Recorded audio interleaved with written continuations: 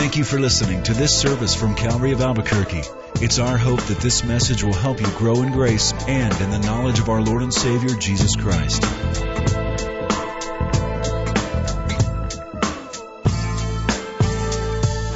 I'd like you to turn in your Bibles to Matthew chapter 19 this morning. We're doing a series from the edge of eternity. And today we look at a very tender topic, a very difficult topic. In fact, it's one that I have never devoted an entire message to as I will today. It is an issue that recently Stephen Curtis Chapman faced. Some of you heard about that. His 5-year-old girl, Maria, was struck and killed in their own driveway. It was a tragedy. It hit the Christian community. It was all over the news, but it hurt more than anything the heart of those dear parents who lost their 5-year-old girl. People magazine covered the funeral event, and the magazine said, "The family raised their arms as they sang songs of worship and sought comfort in their faith." And then Stephen Curtis Chapman told the press, "We had talked with Maria about what it means to be with Jesus, but I had no idea how soon it was going to be. But we know that she is in His amazing house." One of the most difficult things in life to face is the death of a child. I watched my parents bury one of their sons. He was much older, but I saw the hurt, the pain, how it ravaged the emotions. And I've stood at the grave of many a child that with the parents we laid to rest. Very, very difficult. In this last month, I officiated at 2 funerals for babies. And at one of them, I was at the cemetery earlier than the rest of the funeral party, before the hearse got there, before the little casket arrived. And I was just walking around the section of the cemetery devoted solely to little children. And I read the gravestones. It was very, very emotional to read what parents wrote and to read the child's life. 1 year old, 4 months old, 2 days old. 24, 48 hours, and then gone. It is much different when a child dies than when an older person dies. It's never fun when anybody dies. It's always a shock and always a tragedy. But when a child dies, it is much different, because with older people, there is an expectation that they're going to die. But when a child dies, it seems so cruel, out of order. Something's wrong. This isn't right. One person said and likened it, infant death, to a period that is placed before the end of a sentence. It's out of place. What happens to babies when they die? Do they automatically go to heaven? Do they go to a place called limbo? Anybody ever get taught that, as I did as a child, that the soul goes to a place of contentment but not perfect joy in the presence of God because of original sin? What happens? And now you might be asking, well, why this sermon? Why a whole message on this? Because you might be thinking, Skip, this doesn't relate to my life. You don't know that yet. You don't know what your life's going to bring. And in the very least, through this message, you will be equipped to help bring comfort to those parents who have lost precious little ones.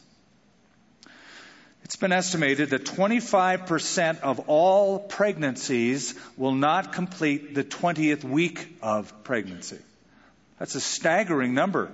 1 out of every 4 pregnancies, at least, will end in miscarriage. We had 2 miscarriages in our family, and many of you have faced them as well. Now, that's just miscarriage. Then there's neonatal death, death inside the womb. Then there's perinatal death, death at the time of delivery. And these are in staggering numbers, proportions. Of course, the number one cause of death of children between 1 week and 5 years of age is called sudden infant death syndrome, SIDS. And the numbers are amazing. It's estimated that 2 million babies will die within their first 24 hours each year worldwide. Now, all of these are eternal souls. Where do they go? What happens to them? It's a question that we really need an answer to. And we need an answer more than just an emotional answer of what we want. We need a biblical answer. And to say, as many in churches do, I don't know, or we can never know, that's not very comforting. I believe we can know. And I believe unequivocally that when a child dies, they go directly into the presence of God. And I want to show you that from Scripture. Now, the text we're going to look at is Matthew 19, 3 short verses, verse 13 through 15. Then little children were brought to him, that is to Jesus, that he might put his hands on them and pray. But the disciples rebuked them. But Jesus said, "Let the little children come to me, and do not forbid them, for of such is the kingdom of heaven." And he laid his hands on them and departed from there. Before we jump into unpacking this text, let me just tell you what this text does not refer to. It does not refer to infant baptism. I don't know where people get that from. You really have to stretch the meaning of the text, but they do. They try to quote this verse as a proof of infant baptism, those who believe in baptismal regeneration. Second, this verse has nothing at all to do with bringing little children into the main church service. Okay, can I just get that out there? You would be surprised over the years, especially before we had that wonderful family room, how many parents would be stopped by ushers when they wanted to bring their little babies in, and the mothers or fathers in anger would say, "Jesus said, 'Let the little children come to me.'" Well, first of all, I'm not Jesus. So we'll get that out of the way. You say, "Well, I know that." And the whole point of the nursery and Sunday school is to, in that environment, get them to Jesus as soon as we can, in that age-appropriate way.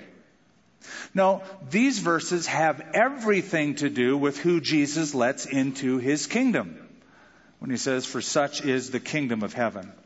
Now, today what I'd like to do is just sort of look at two main things. There are at least 4 parties involved in this little meeting. There is Jesus Christ. Then there are the disciples. Then there are the parents, presumably, who bring, number 4, the children to Jesus. There may have even been a crowd of people watching this, so there might be 5 independent parties involved. We're going to deal really with 2 sections. That is the parents and their spiritual concern for their children, and then Jesus and his special care for children. Those 2 items as outlined in your bulletin. Let's look at verse 13 a little more carefully. And notice it says, "Then little children." Now mark that phrase in your mind. We'll get back to it. Little children were brought to him that he might put his hands on them and pray. Now this was a common practice. To bring children to a rabbi, to have the rabbi lay his hand on the child and to bless the child and to pray for the child's safety and future. It was a common practice. And it goes all the way back to the time of the patriarchs.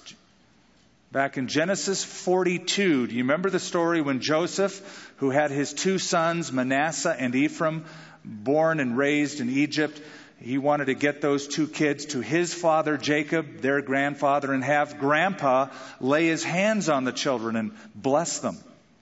And remember the story? It says Jacob was an old guy and he couldn't see, but he knowingly pulled a switcheroo. That's not how the scripture says it, but he crossed his hands. And he placed his right hand on the youngest. And Joseph said, no, he's the youngest. And Jacob said, "I know what I'm doing." The younger is going to be more prominent than even the older. And even the Jewish Talmud instructed parents to bring their children to a notable rabbi, a spiritual leader. So it became a custom that on the anniversary of the child's birth, the first birthday, they would bring to the synagogue the little children to be blessed by the rabbis. And here they bring children to Jesus. Notice it says little children. The Greek word paideia, toddlers, or actually all the way from infancy up to a young child. Now, In Luke's same account of this text, it says, and they brought infants to him, breathos. And so all the way from infancy to young childhood, that was the age of those who were being brought to Jesus here. Now, we've sort of followed that custom. We have baby dedications. By the way, it's not to take the place of infant baptism.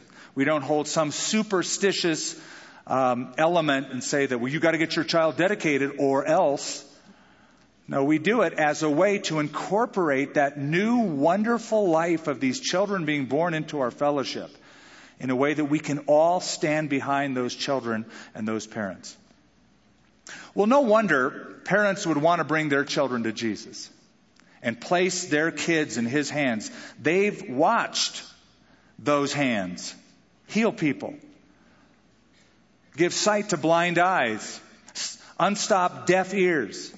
Who wouldn't want to get their children into the hands of Jesus?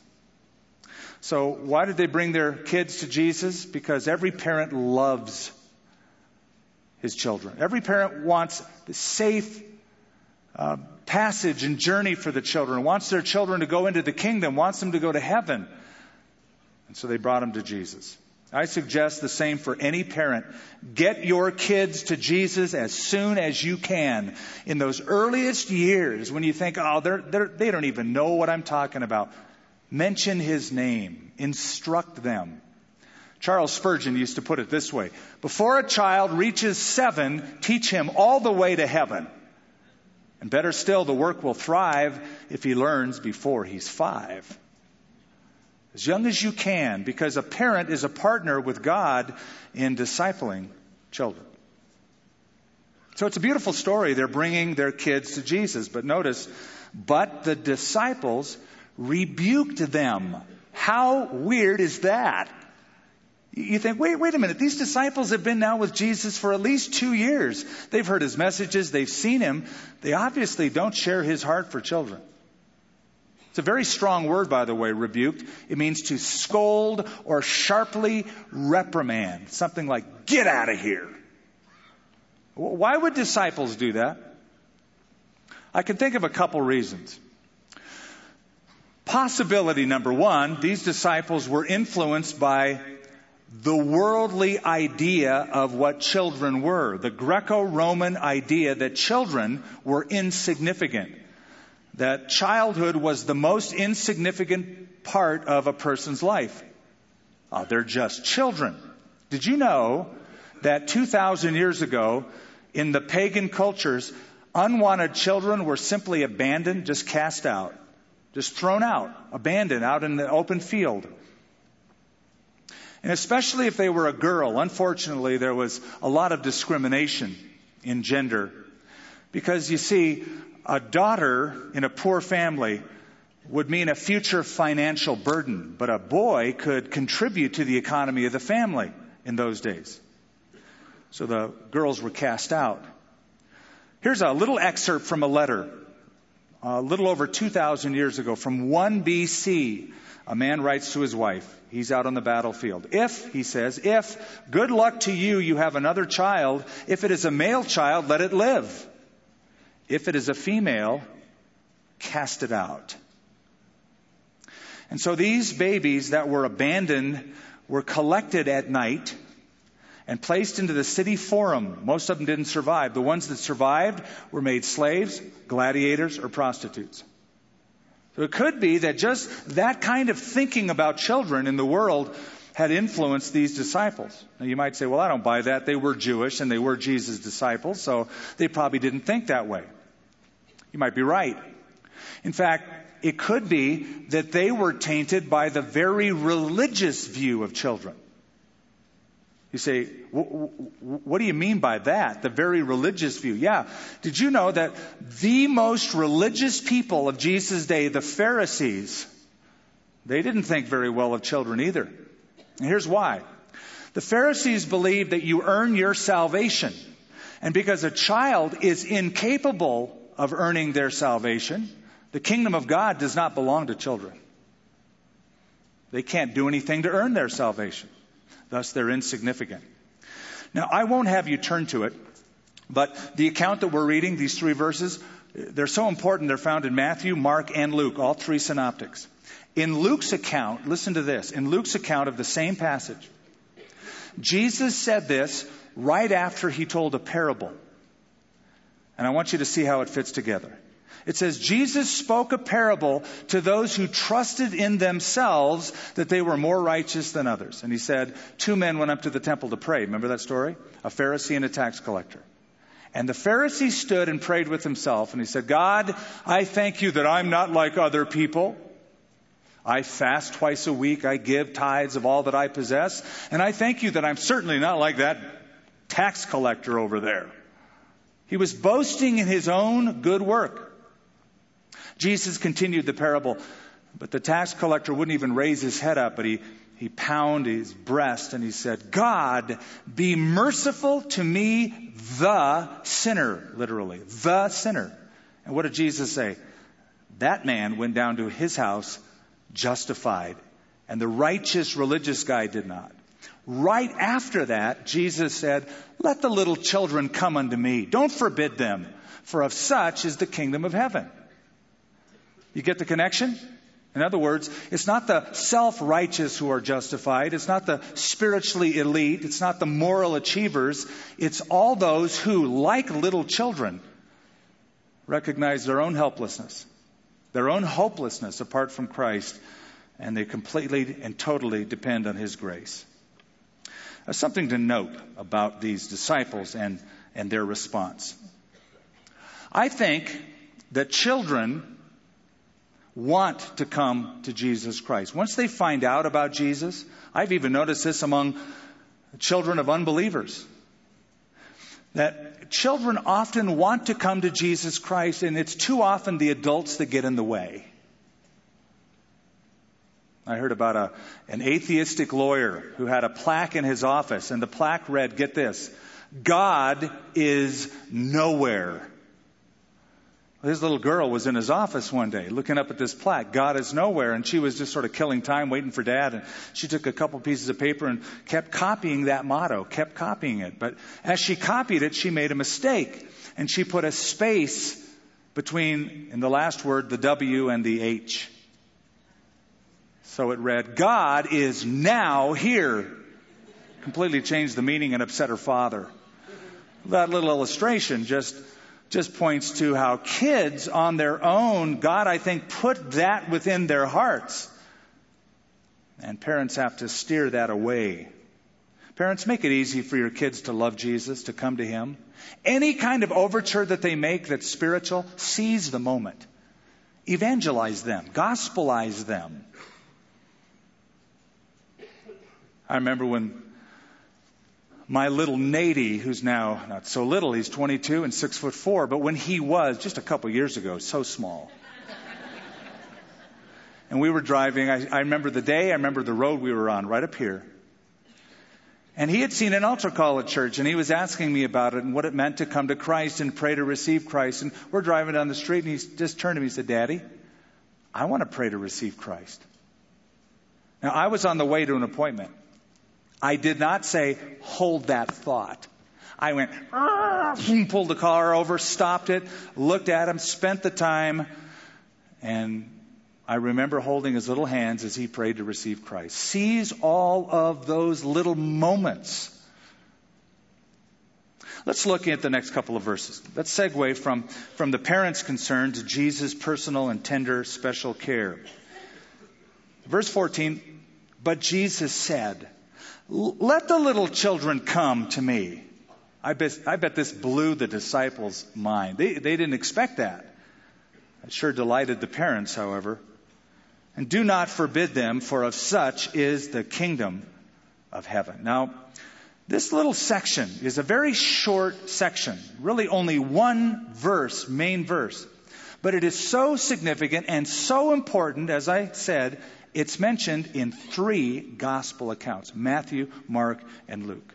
And I think it's a major statement that Jesus is making about the value and significance of children, about His tender love for children, and about their access to God and to His kingdom. One thing you realize, if you read through the whole of Scripture, you can't miss this. God has a tender spot in His heart toward children. A special spot, a special care for children. I think you see that all the way through the Scripture. There's a great text in Ezekiel chapter 16 where God is likening Israel to a little child. This is what He says. I remember when you were born, God says, as a nation. Nobody cut your navel cord. Nobody washed you. Nobody rubbed salt on you, as was the custom. Nobody put you in swaddling cloths. But they cast you out and they abandoned you in a field. And then I found you. And I said to you in your blood, live. And you lived and you grew up. But as you grew up, you turned away from me. You rejected me. In fact, now you've become idolatrous in your practices. And then God says this in Ezekiel chapter 16, verses 20 and 21. Listen to this. Moreover, you took your sons and your daughters whom you bore to me, says God. Stop there. You had them, but you bore them to me. God's claiming them. And these you sacrificed to them to be devoured. You know what they were doing? They were taking their little babies and placing them on an idol's arms called Molech. And they would wait till that molten steel idol became red hot and they would incinerate their babies as an offering to the god Molech. And so God says, you sacrifice them to be devoured. Were your acts of harlotry a small matter, that you have slain my children and offered them up by causing them to pass through the fire? Do you hear those words? God is laying claim to those children. And He's not laying claim to the children of believing Jews. These were idolaters. He's not saying that they were His children because the parents were saved. God's saying they're my children because they exist as children. They were mine. You bore them to me and they're mine. Special tender care. Now I believe that verse 14 of Matthew, the verse we're reading, it also reveals a child's special access to God. I think that nowhere, at no time will you see the grace of God exhibited more in a child's life than at the time of death. For Jesus says, of such is the kingdom of heaven. Or as the NASB says, the kingdom of heaven belongs to such as these. Ton, toyu, ton. Ton, gar, toyu, ton in the Greek. In other words, it belongs to those who are like children, and it also includes children themselves. And until that child reaches the condition of, the age of accountability, where they can discern between right and wrong and make choices and are held responsible for those choices, they have that special care and access to God. I want you to see something. I want you to go back one chapter, chapter 18 of Matthew, because you see where the thought begins. Chapter 18, verse 1. At that time, the disciples came to Jesus. These guys are really theologically inclined. They ask a very heavy question. Who then is the greatest in the kingdom of heaven? Maybe they thought Jesus would say, well, Peter, you are. Or John, I think it's you. Then Jesus called a little child to him and set him in the midst of them. And said, assuredly I say to you, unless you are converted and become as little children, you will by no means enter the kingdom of heaven. See, even an adult has to come to a place where they are willing, like a child, to be absolutely and totally dependent upon God's grace, not their own works. You have to become like a little child. Well, children, as referred to in chapter 19, verse 14.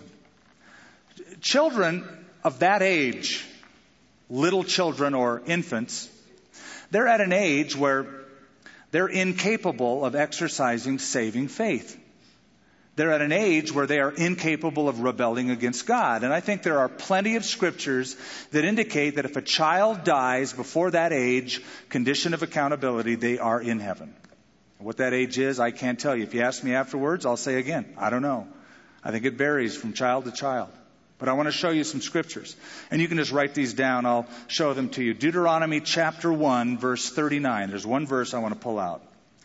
God says to the children of Israel, moreover, your little ones, your children, whom you say will be victims, who today have no knowledge of good or evil, they shall go in there. To them I will give it. That is, give the land. I want to just lift out that phrase. They have no knowledge of good and evil. They have no clear, true understanding of what is right and what is wrong, what is evil and what is good. No sense of law at all. No conscious rebellion against the law of God. In fact, because they're little kids, they don't even know what the law of God is. They're not even conscious of it, let alone able to rebel against it. So they are therefore not responsible moral agents. There's no culpability because they don't know what's right, they don't know what's wrong. Twice in Jeremiah chapter 2 verse 34 and chapter 19 verse 4, God calls little children by this term, innocents. They are innocents. He says of their parents who are sacrificing their children, you have filled this place with the blood of the innocents. Now, you know what? If God calls somebody innocent, guess what? They're innocent. He didn't toss that term around lightly. They're innocent. Does that mean that children are not sinful? No. Does that mean your children are not fallen? No, and it's manifestly seen as the child grows up, right? I think every parent should be able to say amen to that. Everybody notices that bent toward evil that you don't have to teach a child. It comes naturally. It does mean that a child cannot discern God's law. And they can't be held guilty for premeditated sin because they don't have any premeditated volitional rebellion. Then there's Jonah chapter 4 verse 11. And before we put it up on the screen, you know the book of Jonah. God took Jonah to Nineveh, right? And he said, preach to this city. And then the city repented. And so God withheld his judgment. And what did Jonah do? He got really bummed out. God, I was counting on you destroying all these people. You know, he hated the Ninevites. So listen to what God says. Jonah chapter 4 verse 11. Should I not pity Nineveh, that great city in which are more than 120,000 persons who cannot discern between their right hand and their left? Jonah, you want me to destroy a whole city that has 120,000 children in it? Kids? What a description. It's the same description metaphorically, can't tell their right from their left, as Deuteronomy chapter 1. They don't know right from wrong, good and evil. Then there was Job. Job lost everything, including his children. Job got so low after losing his kids, losing his health, and losing everything he owned. In chapter 3, here's his despair. After this, Job opened his mouth and cursed the day he was born. He said, may the day perish on which I was born, and the night in which it was said a male child is conceived. Then down in verse 11, Job says, why did I not die at birth? Why did I not perish when I came from the womb? Why did the knees receive me? Or why did the breast that I should nurse? For now, I would have lain still and been quiet. That is, if he would have been born a stillborn, perinatal death. I would have been asleep. I would have been at rest. Now, before you say, well, all Job meant is that it'd be better off dead than alive and suffering. He just meant not exist, rest from existence. He didn't mean that. Job must have meant that to be at rest as a baby was to be in the presence of God. And here's why. Because it was the same Job who says a few chapters later, I know that my Redeemer lives, and I know that I will resurrect, and in my flesh I will see God, right? That's what he believed. So here he is stating that a child, when he dies, goes to be at rest with the Lord. Then there's 1 Kings chapter 14. And I'm just sort of summing up a few, but I want you to keep these. Write these down. Look them up. Use them. 1 Kings chapter 14.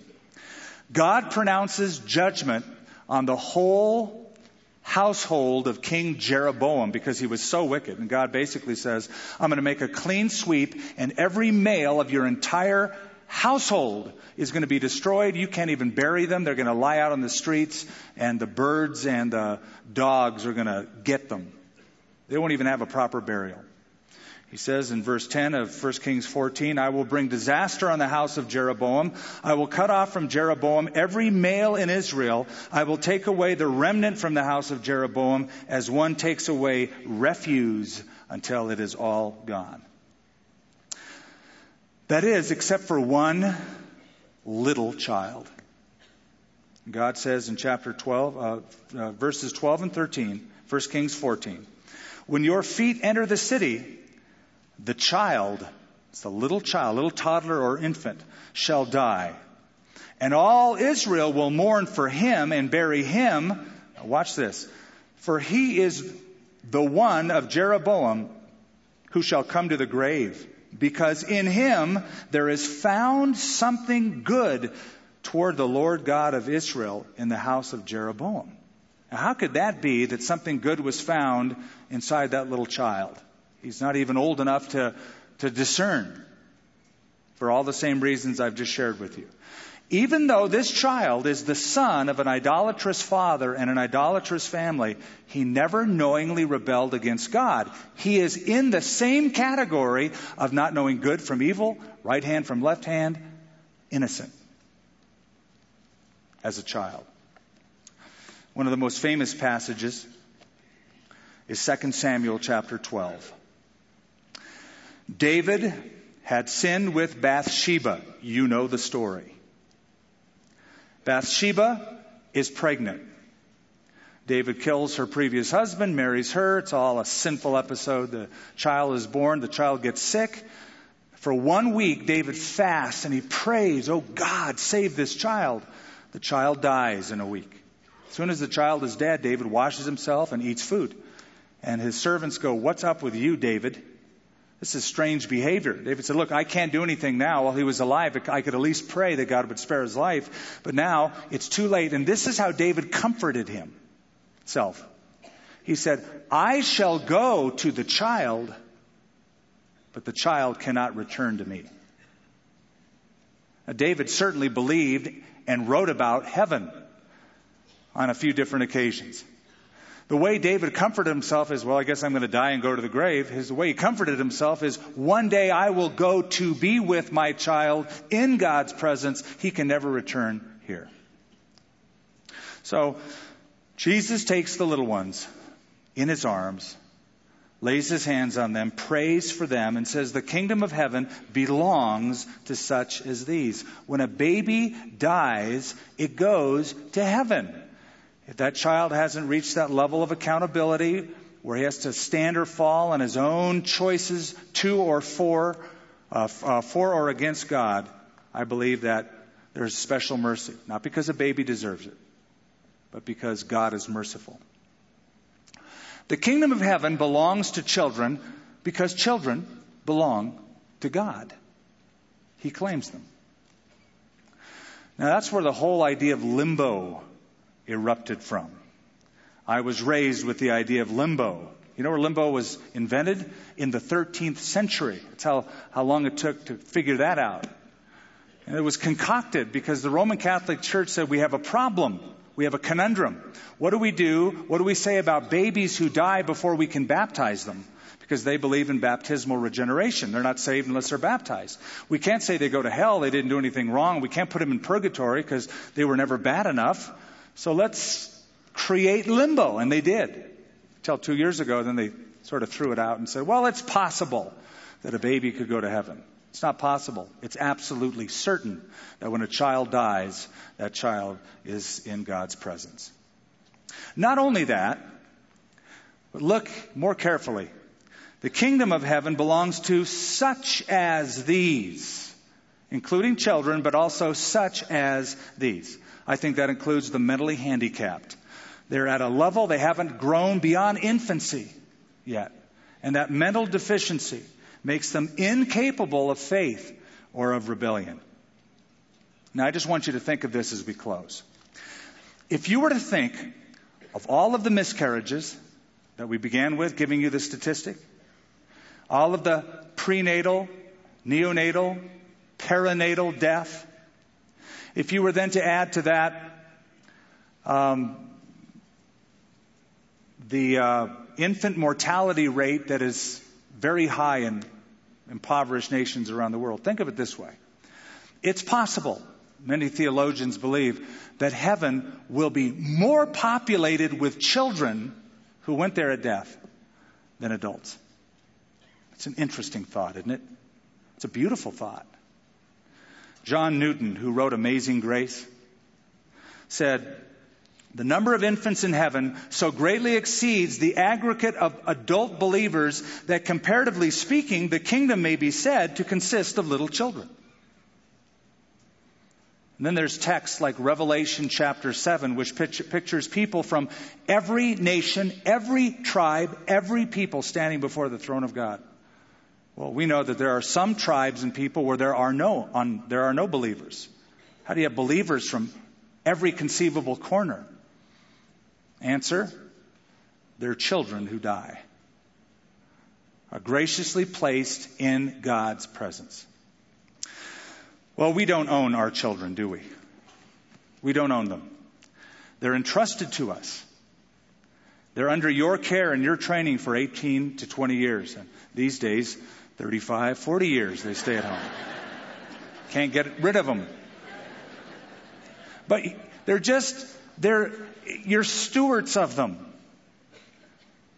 And God may decide at any time since He gave them or entrusted them to say, I want them. And I'll take care of them. And I'll surround them with my special love and special mercy, much more than you could ever provide. And even Job recognized, after he lost all of his kids, the Lord gives and the Lord what? Takes away. And then he said, "Blessed be the name of the Lord." Charles Spurgeon in 1861 preached a sermon to his church, the Metropolitan Tabernacle in London, England. And among his words were these that I close with. And he was speaking about likening the death of a child to a fine rose being taken. Suppose you're a gardener employed by another. It's not your garden, but you're called upon to tend it, and you have your wages paid you. You have taken great care with a certain number of roses. You've trained them up, and there they are, blooming in their beauty. You pride yourself upon them. But you come one morning into the garden, and you find that the best rose has been taken away. You are angry. And you go to your fellow servants, and you charge them with having taken the rose. They will declare that they had nothing at all to do with it. And then one says, "I saw the master walking here this morning. I think he took it." Is the gardener angry then? No. At once he says, "I am happy that my rose should have been so fair as to attract the attention of the master. It is his own. He hath taken it. Let him do what seems good to him." If, God forbid, that should ever happen to you, and I pray it won't. I pray that your children grow up healthy and happy and wonderful. That's what we long for. That's what we anticipate. But if in God's sovereignty that doesn't happen, know that your child will be forever cared for until you go to him or her. And I would say you can only go to him or her if you go the same way. They went by God's grace. You have to go by God's grace. You have to receive Christ as your Savior to get into the kingdom of heaven. It belongs to such as these. That's the incredible promise. Let's have a word of prayer. Heavenly Father, you are so merciful that you have found a way, even though we have fallen short of your mark, fallen short of the glory of God. And we fell short of that the very moment we were conceived, David said. We were born in sin. We have a fallen nature that must be dealt with. We're just so grateful and so thankful that by your mercy, you place children in that special category where you whisk them off and gather them into heaven and care for them eternally until we can rejoin them by coming the same way of your grace. Lord, I pray for moms and dads. Some faces I see, I know they've lost a son or a daughter. They're reliving that pain even in this message. Bring special comfort to these hearts. And then, Lord, use us as implements of your mercy, as tools who would spread your comfort, because we run into people like this, or they're in our family, and we could offer great comfort. In Jesus' name, amen. Thank you for listening to this service from Calvary of Albuquerque. If you would like more information about what you've heard in this message or about Calvary of Albuquerque, please visit our website at www.calvaryabq.org. If you have made a decision to follow Christ or would like someone to pray for you, please leave a message with our Prayer Watch line at 505-344-3658. Thank you, and God bless.